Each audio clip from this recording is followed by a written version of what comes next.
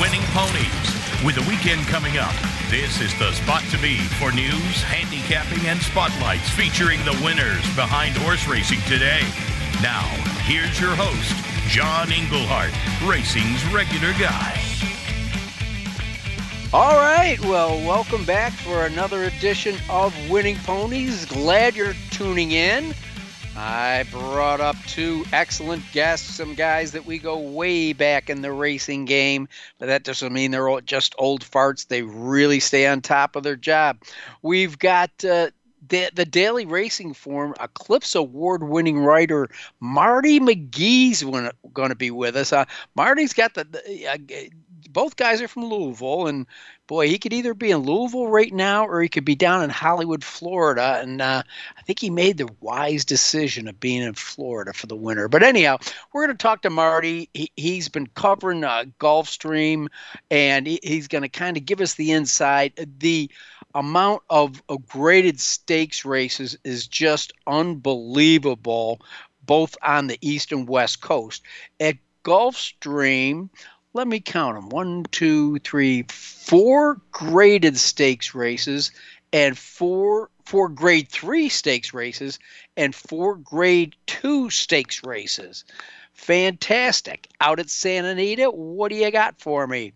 How about 3 grade 1s in a pick 3? Beholder, Frank Kilroe, and the Santa Anita handicap will close out the card. But earlier in the card, you got 3 grade 2 races in a pick 3, the San Carlos, the Buena Vista, and the San Felipe, which is a race we'll probably talk about a little bit later in the show with my friend Byron King. Byron, as you know, is the news editor of the Blood Horse, and he's fresh off a road trip to Hot Springs to go to Oaklawn. So he's going to share with us his kind of Charles Kuralt-like on-the-road segment of what it was like to be out there for the fantastic racing program they put on over the weekend. Did we see a Derby winner? Well, maybe we did, but it could be a girl, not a guy. Secret Oath, dominant in the Honeybee. I'll let Byron King get onto that. He's the one that gets paid to be the news editor, not me. So Marty and Byron are going to come on. We've got these amazing cards to present to you, which gives you all the more reason in the world to say, hey, this is going to be a great Saturday to go over and pull down the easy win forms at Winning Ponies. They're easy to access. They don't cost much. And look at these winners. Yes, just yesterday, folks, bing, bada, boom at Gulfstream Park. It was the 7th race. We gave out a $1 super high 5 that paid $2,256. You like apples? How you like them apples? Well, I got the whole orchard for you here this afternoon at Gulfstream Park, right out of the box in the first race. Another super high 5, this one paying $3,300. You don't believe me? Go to the site. We show all of our picks to play, and we show how they did at the end of the day. Going to be a great day Saturday to pull down the easy win forms. All right, let's get on to some of the news that's going to be happening. Well, one of the 3-year-old prep races is going to be the Gotham Stakes, and we know one horse who's going to be heading towards New York, probably for the Wood, which will be the next step after the Gotham Stakes. But we were hoping to see this horse in the Fountain of Youth, but Mo Donegal, who was probably going to be the slight favorite for Saturday's Fountain of Youth, they say he's got a low-grade fever. I think his fever is number 12. And when I say that, it's because that's the post position he drew in a short run to the turn in the Fountain of Youth. So I think Todd Pletcher is playing a pretty good chess game here. He said, you know what, let's just go on up to New York and see what we draw in the Wood Memorial. We'll get into the Derby one way or the other. Does have points for running third in the recent Holy Bull Stakes. So we're going to miss him, but we're going to have a fantastic Fasig-Tipton Fountain of Youth. But Mo Donegal will not be with us. Now, if you're getting ready to play Santa Anita on Friday, got news for you. You're going to come up with an empty card. It's going to be raining quite a bit there. And as you know, that the tracks out there aren't really built to hold a whole lot of moisture, certainly not the turf courses. So they're going to scratch Friday's card and move the exact same card to Monday. First post will be 12:30 on Monday. But the exact, if you pull down the PPs or wherever you get your information, whatever you see for Friday will be run on Monday at Santa Anita. All right, let's take a look at two outstanding top mares. Latruska competed in the Royal Delta last weekend, and she had everything go as smooth as silk in the Royal Delta, confidently handled around the turn and built an imposing advantage and just glided home with her ears pricked, never out of a high gallop. Latruska's going to be one to watch. Now, you may recall that, last year, she became a household name when she defeated champion and Monomoy girl in the Grade 1 Apple Blossom. And trainer Fausto Gutierrez says, guess what? We're going back for another bite of the Apple Blossom at Oaklawn Park. Can't wait to see that race. And then this afternoon, Kamari. Ring a bell? Yeah, a really fast Wesley Ward trainee who likes the grass. Was purchased for $2.7 million at the November sale at Fasig-Tipton by Coolmore. We assumed to become a outstanding broodmare, but nope, they put the Grade 1 winner back in training, and she just romped this afternoon in an allowance race at Gulfstream Park. So it's her first starts, and she put in a dull effort at Del Mar in the Breeders' Cup Turf Sprint. But that race, well, won by her stablemate. That's right, Westward-trained Golden Pal. So her goal at the end of the year, she's back in the Ward barn, by the way, is to go back to that race at Keeneland at the end of the year. All right, we do have finalists for the Hall of Fame and got some pretty famous ladies in there. How about four-time Eclipse winner Beholder is among the 6 racehorses that have been chosen. How about these girls? The other ones, Blind Luck, Arve de Grasse, Kona Gold, Rags to Richen, and Tepin. Wow, it's Tepin's first year of eligibility, as a matter of fact. In the trainer category, Christophe Clement, Graham Motion, and Doug O'Neill, and John Sheriffs, and long overdue, jockey Corey Nakatani. They will be the finalists, still to be voted upon, for the National Museum Hall of Fame in August at Saratoga. All right, our Jockey of the Week from the Jockeys Guild, Ramon Vasquez, won the Rebel with his one-eyed long shot. He got Jockey of the Week. He's 38 years old, native of Puerto Rico. You'll see him ride between Lone Star, Remington, and Oaklawn Park. He's had multiple leading riders. His weekly stats, 20 starts, 3 wins, 6 seconds and a third, 50% in the money. Congratulations to Ramon Vasquez. And if you're wondering where you can find Madonna Spirit, well, her spirit will remain in her ashes, I believe, at Old Friends Farm. That's right. Michael Blowen found a resting place for the great finished first in the Derby, as you know, subsequently disqualified. But Medina's spirit will be buried at Old Friends. That's going to be an open house Tuesday, April 5th from 12:30 in the afternoon to 2:30, and you can visit the gravesite and pay your respects to that great athlete there at Old Friends in Georgetown, Kentucky. Remember, it is open to the public. So, Byron King, who we're going to have on later, does his weekly Derby Dozen for the Blood Horse. And he's going to be a busy guy at the end of Saturday because the Fountain of Youth has a slew of horses that are currently on the Derby Dozen list from the inside. Simplification, second in the Holy Bull. In Due Time, one of these mysterious horses that is yet to run in a stake that Byron has been following. Of course, Rattle N Roll, who rolled to victory in the Breeders' Futurity, is a Ken McPeek trainee who coming a little late to the dance for the Derby, but hey, we'll find out. I got a feeling he's not running for the top spot in here, or if he doesn't get it, certainly won't break his heart. And then we got another one of these Byron King take a look at horses, because he's never run a stakes race but is undefeated, and that's the Todd Pletcher trainee Emmanuel. The other one, Mo Donegal, will have to wait for a trip to New York before we see him go again.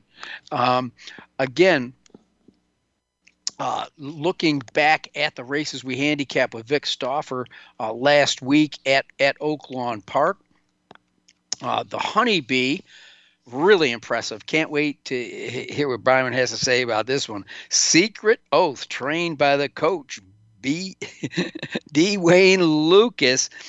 This horse just seems to have done everything correctly. It really seems to stretch out well. It was a mile and a 16th, rated, and just blew him away by 7.5. Ice Orchid, who's a nice horse, who's developing well, ran second, but it was Secret Oath's story and game in the Honeybee.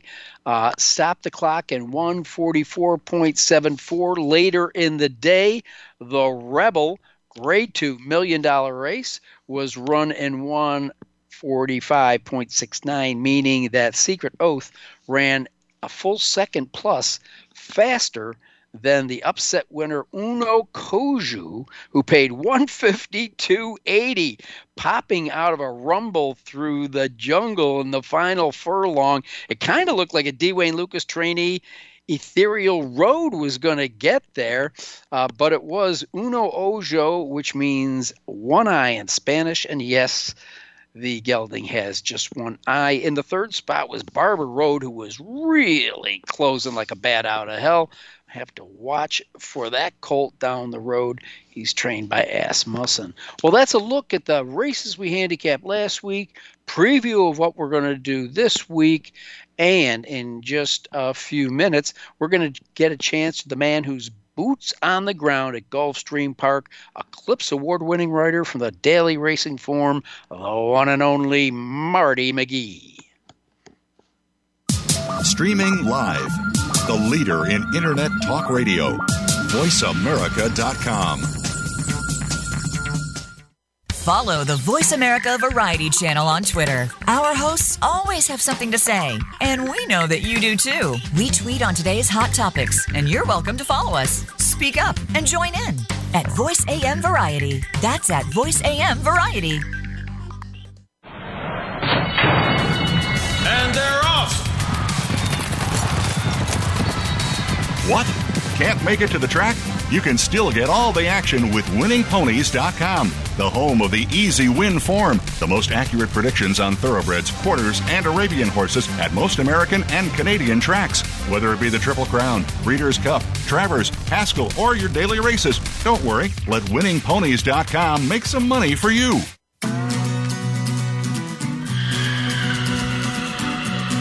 You're tuned in to Winning Ponies with your host, John Englehart, racing's regular guy. The phone lines are open and are toll-free, 1-866-472-5788, or send us an email at show@winningponies.com. John and our guests are looking forward to hearing from you. Have any tips or comments you'd like to share? Any questions we would be happy to answer? Contact us.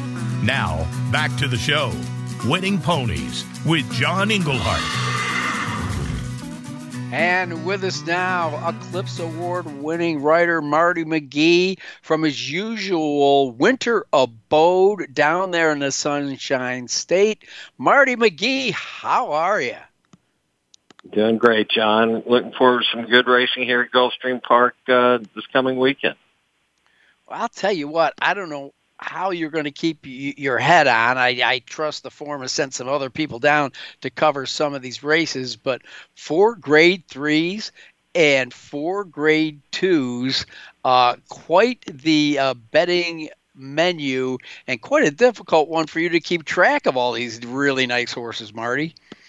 Yeah, well, Mike Welsh is down here year-round, as you know, John. He's been with the forum since the early 70s, and I've been coming here to help him since the mid-90s, off and on, mostly on. And, yeah, we've got a system. We got Marcus Hurst throwing in from Chicago on a few of these undercard races. So America's Turf Authority has you covered. Absolutely, they always do. Well, 8 graded races. Yeah, nobody can do that by themselves and really do a good job of it. So, Marty, describe a general week in the life of Marty McGee when he's down there covering these races. Obviously, you get some off days. I mean, how does the flow of things go, or is there a flow because a story could break like Kamari running this afternoon? Yeah, like my girlfriend Alicia says, her dad was a Dr. Lococo, the veterinarian, the famed veterinarian. You might have known him from his days at Turfway Park, but it's just, you never know when a horse is going to need some medicine. You never know when something's going to happen that's newsworthy. So generally, I work, I'm not going to say I work 7 days a week, but it seems like I do, but trying to grab some sun time like on a Monday afternoon or a lot of a Tuesday. But on Mondays, people may not know this, but we're at the Daily Racing Forum, we're putting out both the Wednesday and Thursday editions on Mondays. So that's, I like to get my work done a lot Sunday, and I work a lot of, I guess I work 35 to 40 Saturdays a year. And down here, it's pretty much every Saturday. And as you might know, John, I go over for the Sam Davis, spend 5 days over at Tampa for that, and then I'm actually leaving Tuesday to go over for the Tampa Bay Derby. Next week, that'll be a week from Saturday, March 12th, and then I'll come home in time for the, I don't know if I'm going to make the Jeff Ruby Stakes this year, but I'll be home late March. But there's, as you know, the reason for such intense coverage, I guess you could say, down here from myself, Mike Welsh. We used to have Jay Priven come until COVID hit, and that threw everybody out of whack. But anyway, it's a hotbed of where the good horses are. You've got Chad Brown, Bill Mott, Todd Pletcher, ad infinitum. So this is where the action is at this time of year. Absolutely. Now, Marty, I've never been to Palm Meadows. Have you been up there to watch any of the big horses work as they get legged up to come down to Gulfstream? Yeah, I've been to all of them. I haven't been to Palm Meadows this year, but I've probably been maybe, I don't know, a dozen times over the years. And it's just laid out, as you would imagine. It's just there for training. There's not a lot of bells and whistles to that. I haven't been to Payson Park in probably at least 10, 15 years, but I used to go up there. I remember when Favorite Trick had been switched out from Pat Byrne to Bill Mott. It was the winner of January of 98, and I'd go up there and went up there a couple times. He was the reigning horse of the year, and Mott was just trying to figure him out. Of course, he ended up running the Derby. He didn't run it very well, but anyway, I've probably been there a half dozen times. John Hennig, Mark's dad. One of my visits there. He's an Ohio guy, so you know. Grove City, baby. Yeah, John Hennig. That big bear claw hand of his. He reached out and said, "Welcome to paradise." When I was at Payson Park, that had to be in the late '90s. But yeah, I've been to a lot of them. I used to go over to Calder a little bit. I really liked Calder. They had, according to Mike Welsh, they had the second best press box in America. The first, of course, being Green Mountain in Vermont. So yeah, but Calder now has been shuttered. And, so there's all kinds of activity, equine activity going on down here. Well, Marty, you're just the man to cover it. You've developed such a groove over the years, and certainly connections. When you walk up to a barn, nobody's going to say who's that. They're going to know it's you. Obviously, an amazing card on Saturday, as I've already said. But let's get right to the meat and potatoes, which would be the Derby and Oaks races. And let's start with the Fountain of Youth. Because there's really a lot to talk about. There's nobody that really jumps off the paper to me, Marty. We were both there to watch Rattle N Roll roll through the lane in the Breeders' Futurity, but I think I've heard it intonated in enough columns that, Kenny might be a little bit behind the clock on this. And do you think this is a catch-up race and not one that maybe he's got to win? Yeah, I mean, I agree with that. Like, he should, if he were to run, I'd say third or fourth, Kenny would probably be satisfied. He has intimated, as you said, that he thinks he's really going to get in gear by Derby time, so which would be quite opportune. But I think one of the keys to this Fountain of Youth on Saturday, John, is there's so much speed in there. Even some horses you've never heard of, like number 11, O Captain. I would imagine he'll be sent by Javier Castellano from his outside post. The one horse, Marcamian, he's another long shot. He will probably be sent from the inside post. And then you've got horses like Dean Delivers, who has never run around two turns, AP Secret, High Oak making his 3-year-old debut for Billy Mott. He was good enough to win a grade 2, or maybe it was a Saratoga Special going short last year. So tons of speed in here. And, John, we often talk about how they cancel each other out. It sets up for a closer, blah, blah, blah.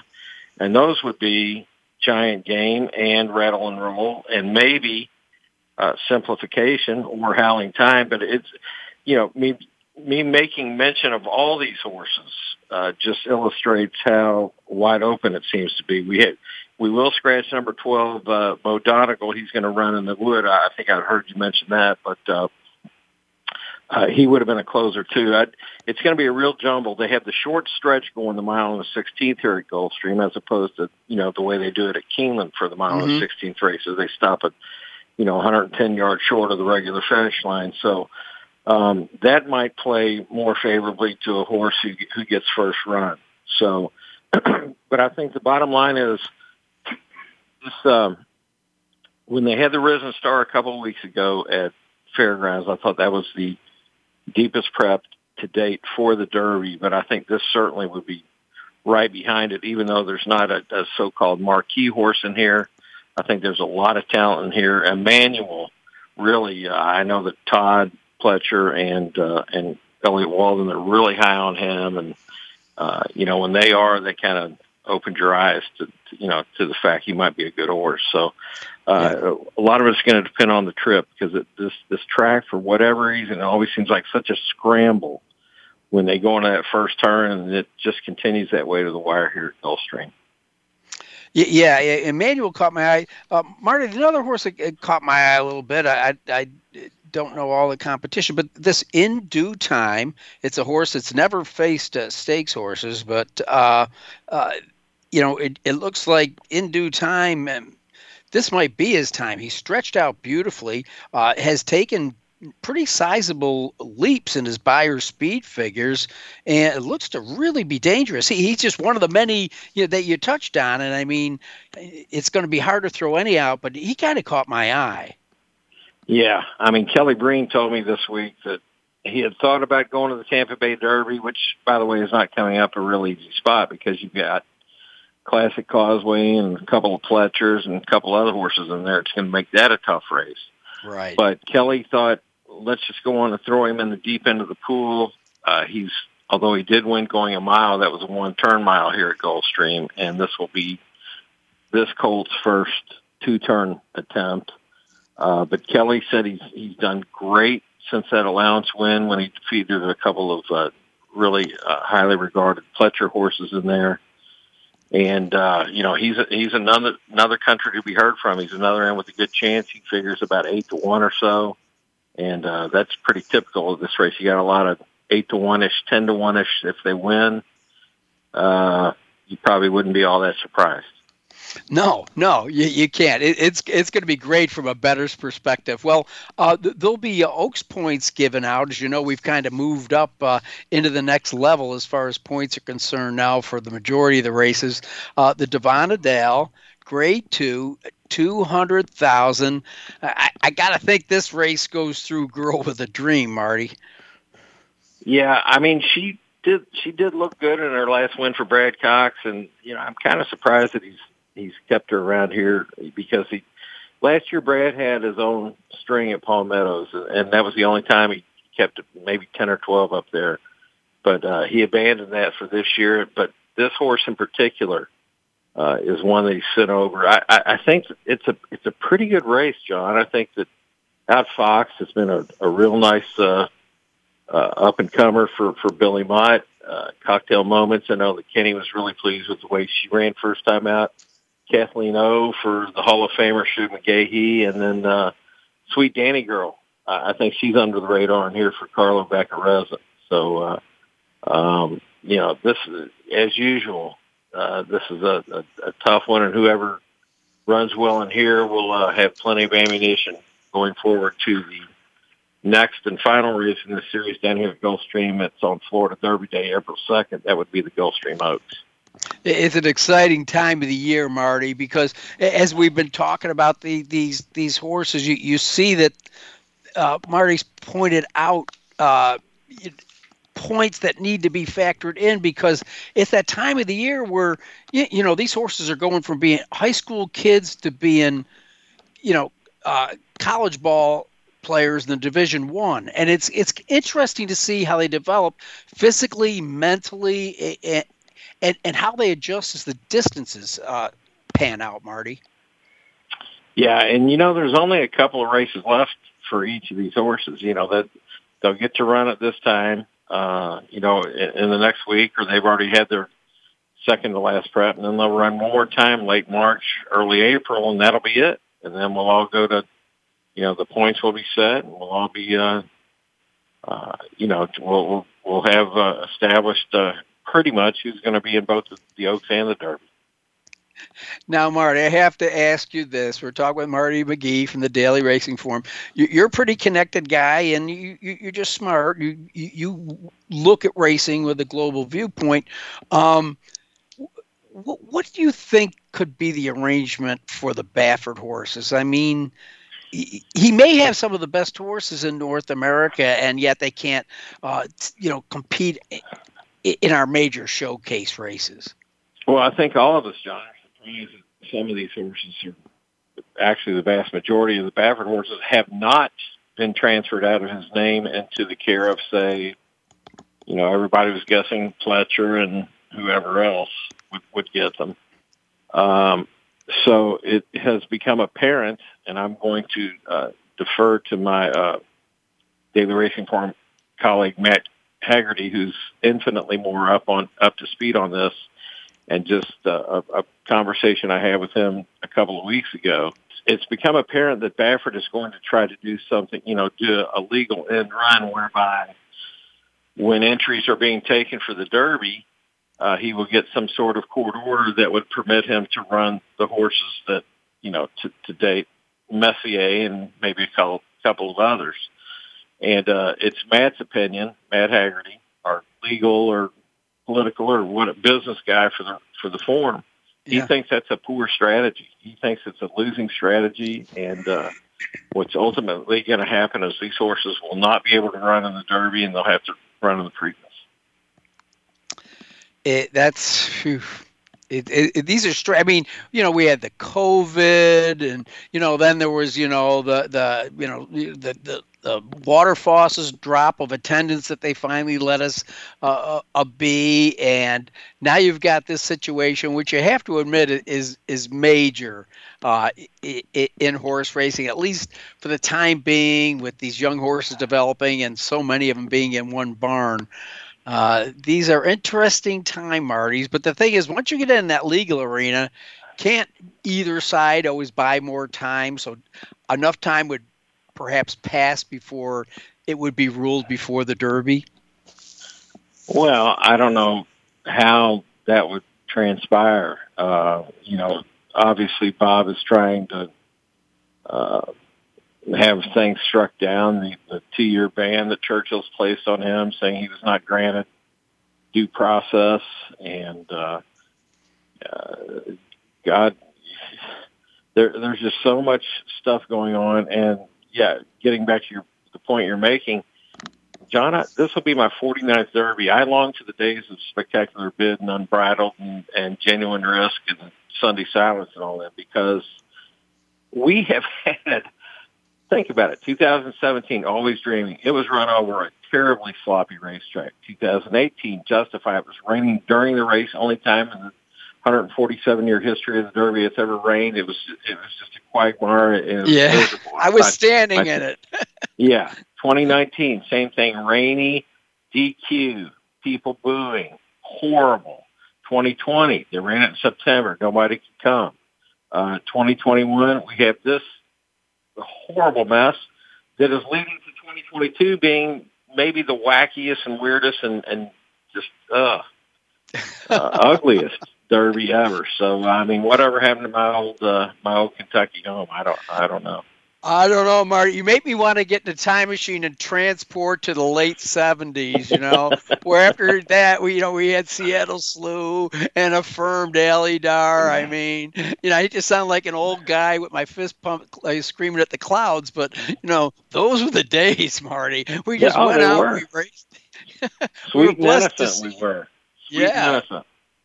Oh, Marty, I could tap you for information all day long, but I know you got a beach outside that's probably crying for a walk. So thanks for spending the time with us. I appreciate all the great coverage you do for the forum, and I'll catch up with you when you come back to Kentucky. I appreciate you having me, John. I'll see you at Keeneland, buddy.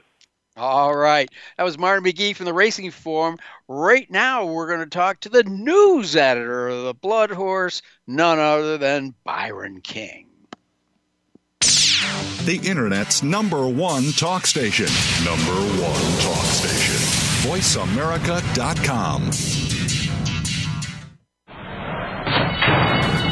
And they're off. What? Can't make it to the track? You can still get all the action with winningponies.com, the home of the easy win form, the most accurate predictions on thoroughbreds, quarters, and Arabian horses at most American and Canadian tracks. Whether it be the Triple Crown, Breeders' Cup, Travers, Haskell, or your daily races, don't worry, let winningponies.com make some money for you. Follow the Voice America Variety channel on Twitter. Our hosts always have something to say, and we know that you do too. We tweet on today's hot topics, and you're welcome to follow us. Speak up and join in at Voice AM Variety. That's at Voice AM Variety. Streaming live, the leader in Internet talk radio, VoiceAmerica.com.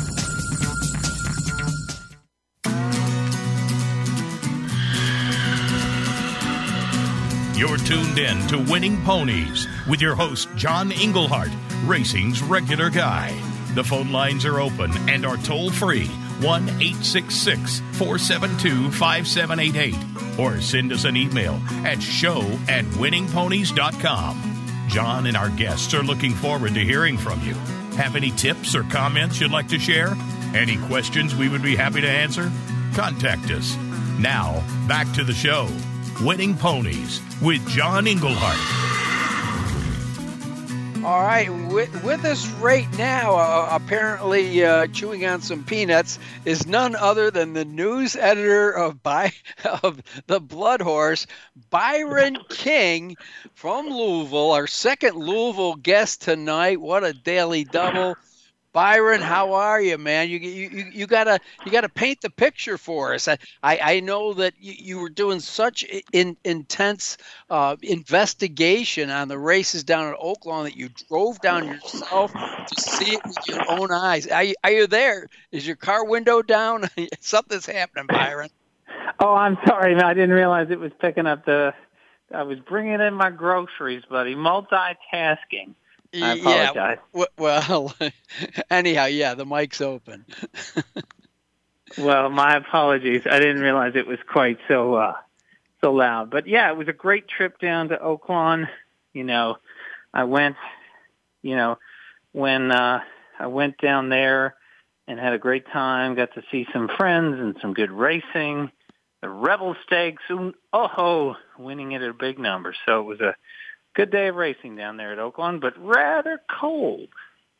I know. I saw that. I always, watch for the pony people, because that's your best barometer of how cold it really is. Not somebody standing in a suit coat with a microphone to their face. So I saw everybody kind of bundled up pretty good as they were taking the horses to post. So yeah, they do have their cold days there in Hot Springs. Did you bring some empty jugs with you and go to the center of town and get some of that delicious, warm, free hot springs water they give to the public? I did not do that, but I did go for a hike in the national park there, and it was rather cold, but it was beautiful. It was a lot of freezing rain. A lot of people forget that there is a national park there in Hot Springs, and well, it's not the Grand Canyon or anything that magnificent. It is a pretty park and a nice little side trip on a dark day of racing. Yes. Of course, I guess they've been fixing back up some of the legendary spas down there, so people that are health conscious can go back. That's why they went there, to sit in them hot springs, and revigorate themselves. But I digress. So let's talk about the. It's not Dirty Dozen. It's Derby Dozen. Yeah, that's it. Yeah. Well, the other one was one of my favorite movies growing up. But Byron puts it together for the Blood Horse. It's really easy to find. Just go up the Triple Crown column and boom, it'll drop down. Byron King's Derby Dozen. And so you were, a little busy doing some shuffling, and you're going to have fun getting to watching the Fountain of Youth this week. But let's go back to what you witnessed at Oaklawn Park, starting with the absolutely stunning performance of Secret Oath, the filly and the honeybee. Right. She was, now she is not a part of the Derby Dozen. Trainer D.Wayne Lukas had kind of hinted beforehand that maybe he'd take a swing. If he won the honeybee, maybe he'd try the Arkansas Derby with the filly and then go on. And if she were successful there, they could go on to the Derby, because she essentially earned enough points to assure herself entry into the Kentucky Oaks by winning the honeybee. She was looked very good. I don't think the Oaklawn crew is magnificent that was behind her, but she won it the way that you would want her to, and she has just really put it together. I'm a little concerned that she didn't run so well at Churchill Downs last fall, but beyond that, she's really hard to poke holes in terms of a prospect for the Kentucky Oaks. I think clearly at the head of the class, though she hasn't yet run at 3, is Echo Zulu, the champion 2-year-old filly of last year, who was unbeaten. She is training, I believe she's up to 5/8 now in her training, and we'll probably be gearing up in late March and early April, and I think should she run there, she'll head into the Oaks probably as the favorite. Well, we'll find out. She's got a little bit of catching up to do. The interesting thing, of course, 1:44 and 4 her time in the honeybee, and at the exact same distance of the Rebel went in 1:45 and 4. So that's a full second on the clock, a lot of distance, and so that was a pretty impressive performance. And I think it's just great to see the coach D.Wayne Lukas, getting the recognition he deservedly gets for a career well led. Well, certainly he's one of the most accomplished trainers in modern history, and just amazing performance. And obviously he's had a bit of a lull in the last, I would say, 10, 15 years or so. So to see him back with not only this filly, but we'll talk about it as well. He had the runner-up in the Arkansas Derby, so his stock is a little bit better this year. So he's coming in with some nice horses. One thing to point out regarding the time of the Rebel, right before the Rebel ran, I want to say, because I literally went out after they ran the paddock, let's go outside, watch this one live, and it starts to rain, So the track was, I think, still cold, fast, but it had rained for about 5 or 6 minutes immediately before the Rebel Stakes, and so that might have impacted the speed of the track a little bit. So one thing to keep in mind, but no doubt Secret Oath's a very, very good horse. But I did not include any of the Rebel horses in my Derby Dozen simply because I just didn't feel like it was that great a race. Nobody really leaped out at me as running so great that they warranted being in the top 12. Un Ojo stalked the pace, stayed on the inside, looked beaten in mid-stretch, but the two horses in front of him at the 8th pole both weakened considerably. There were not a lot of shippers in the race. New Grange came from Baffert from the West Coast. He had previously won the Southwest, and he just really didn't show up. So putting that all together, I'm just not sure of the brilliance of the race. Lucas's runner-up, Ethereal Road, I believe. Yes, Ethereal Road.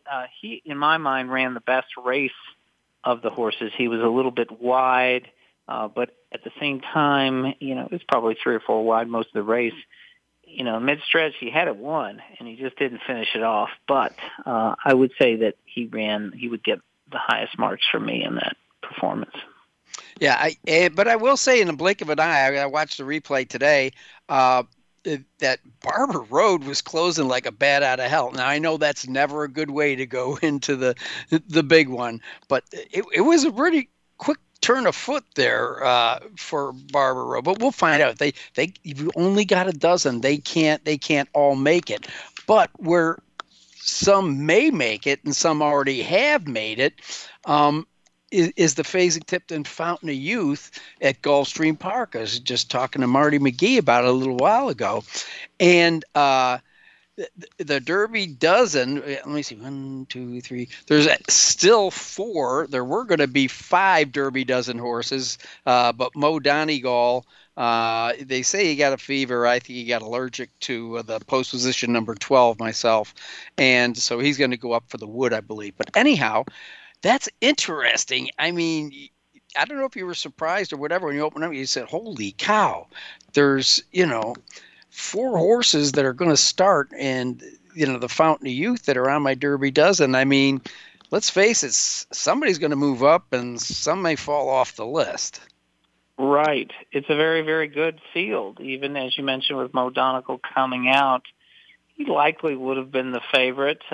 Maybe people might have gotten off him a little bit from the outside posts, but no doubt it's still a very strong field. You've got Simplification in there. You've got Rattle N Roll. You've got In Due Time. I mean, you've got who's the other one I'm blanking on, but there's another one in there that's just not coming to me right off the top of my head. Emmanuel, so yes. You've got 4 really nice horses in here.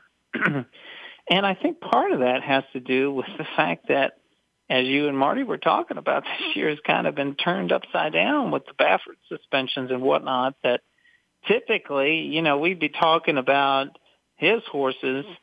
He'd be having undoubtedly probably 3 horses in the Derby Dozen and having this kind of strength, that kind of thing coming from California.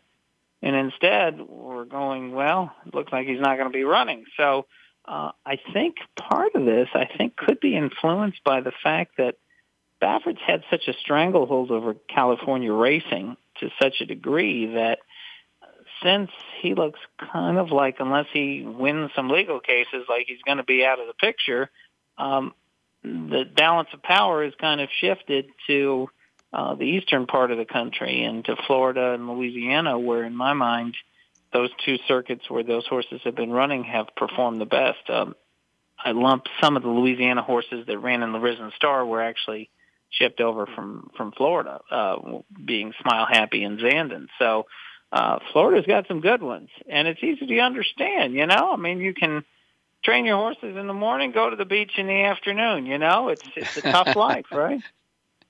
Absolutely. A good way to go. Now, I wanted to know, because even Marty had talked about that Emmanuel was kind of a buzz horse, from the people at WinStar and, not the Pletcher ever says anything. But where did you hear about this horse? 'Cause all of a sudden, this horse popped up on your Derby dozen, and I'm like, this is before I had past performances in front of me, and I'm like, who is this horse? And how did you find him? Is this one of those things where, you get up at 5 a.m. and clock the horse with a flashlight and stuff? No, not so much that. I wish it were that exciting. I could give you a really good story. It would be better. But typically what happens for me is I, of course, start following these horses in their 2-year-old seasons, and I start kind of putting together a preliminary list, around Breeders' Cup time, right? And a lot of those horses naturally are the ones that run in the Juvenile or the Kentucky Jockey Club and so forth. So obviously, though he's not in it, Corniche at the time was shortlisted, having won the Breeders' Cup, and Smile Happy from the Kentucky Jockey Club. And then in the weeks that follow, if a horse breaks his maiden impressively, as Emmanuel did at Gulfstream Park, he gets put on the list. And, any other kinds of horses. And then I kind of whittle it down, and Emmanuel followed that nice maiden win by heading over to Tampa. And he didn't beat the greatest of fields, and he enjoyed a rather easy lead up front.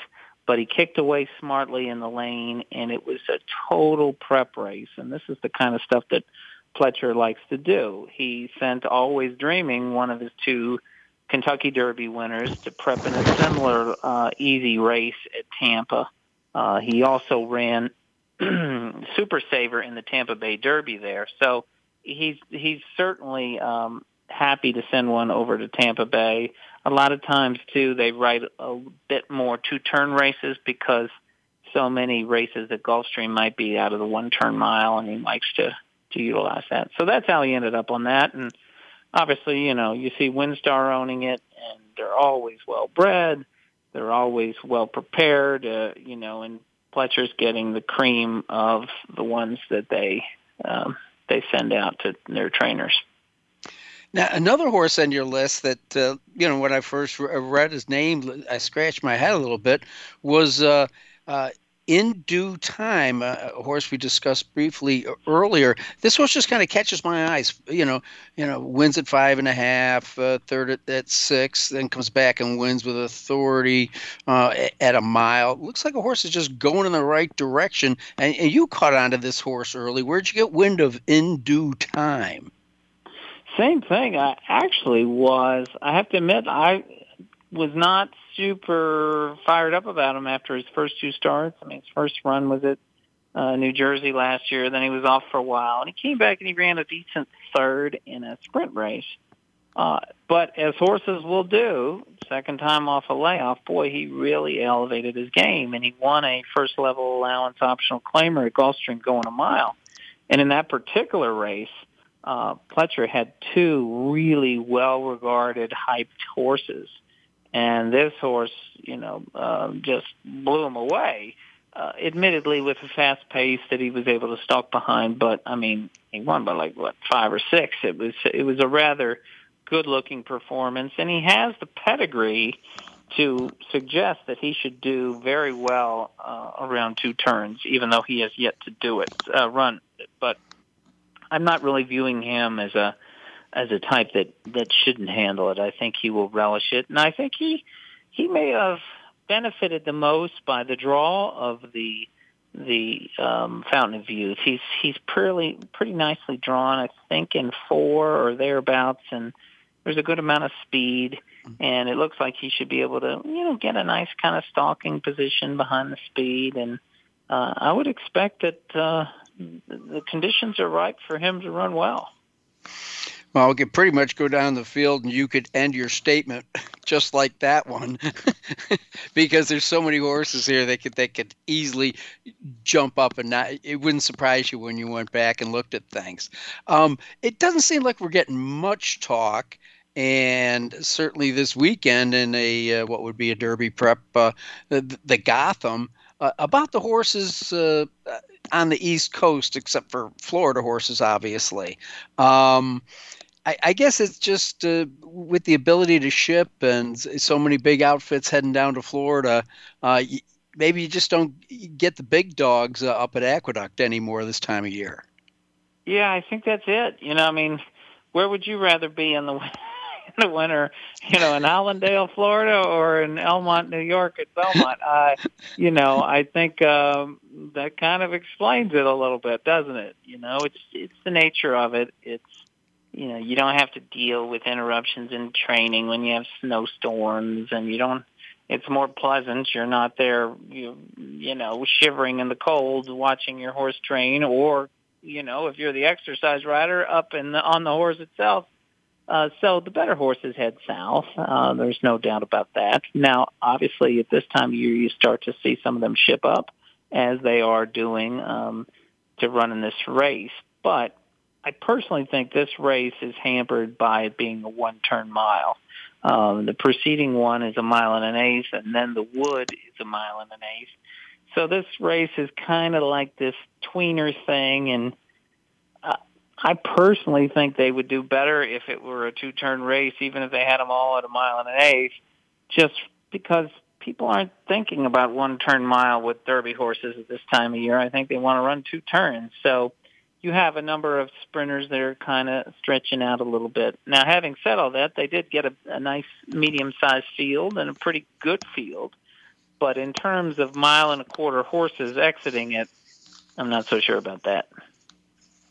Well, I got about 2 minutes left. You may not even had a chance to look at the race, but it could have Derby implications. The San Felipe, this is 1.16 miles at Santa Anita, and it looks like we've got a couple of Baffert and a couple of Doug O'Neill trainees, which is no surprise this time of year out at Santa Anita. None of them, though, on the Derby dozen. I don't know if you've had a chance to peruse the field. Yeah, obviously, the Baffert horses in here look good. You have Doppelganger, who comes off a fine fourth in the San Vicente, but he's fairly lightly raced. And I believe the other one's name is Armagnac, who won going a route second time out. But as I mentioned earlier, they're trained by Baffert, so let's just operate on the assumption that unless things change, they're not running. They're certainly not earning points right now. So the rest of the field, they come with question marks. The San Vicente winner has yet to route. He's a speedball. He's got a little bit of sprint influence on his dam side. His dam was a graded stakes winning sprinter at 2. She's by 5 Star Day. So there's some question mark whether he wants to stretch out to 2 turns, even though he's by American Pharaoh, of course, the Triple Crown winner. And the other ones, aren't particularly accomplished. They might be trying a change of experiment. Some ones having blinkers off and others moving off the turf. So there's some question marks from some of the competitors. So don't think the race is as strong as in years past. Well, Byron King, thanks so much for joining us, and just this conversation with you shows everybody how much ahead of the game you are in digesting these races, particularly before you put it in print and send it out as Byron King's Derby Dozen with the Blood Horse. Byron, always great to hear your voice. Be well, and thanks so much for joining us. John, thank you for having me, my friend. You be well tonight, too. All right, I will. Byron King, the news editor from the Blood Horse and longtime columnist with the Daily Racing Form, Marty McGee. 2 great guests. And don't forget, folks, an outstanding weekend of racing, particularly at Gulfstream Park in Santa Anita. It's too much for one man to take, so we've already done the work for you. Come on over, winningponies.com. Check out the easy win forms. If you ever wanted to sample a little, this would certainly be the weekend to do it. So for my guests, Marty and Byron, I'm John Englehart. Remember, when you go to the races, bet with your head, not over it. Thanks for listening to Winning Ponies with John Englehart. We hope the information from today's show will benefit you at the next post. Join us for more insight next Thursday at 8 p.m. Eastern Time. 5 p.m. Pacific on the Voice America Variety Channel. Also, look for our weekly newsletter. Have a great week, and may your photos always be winners.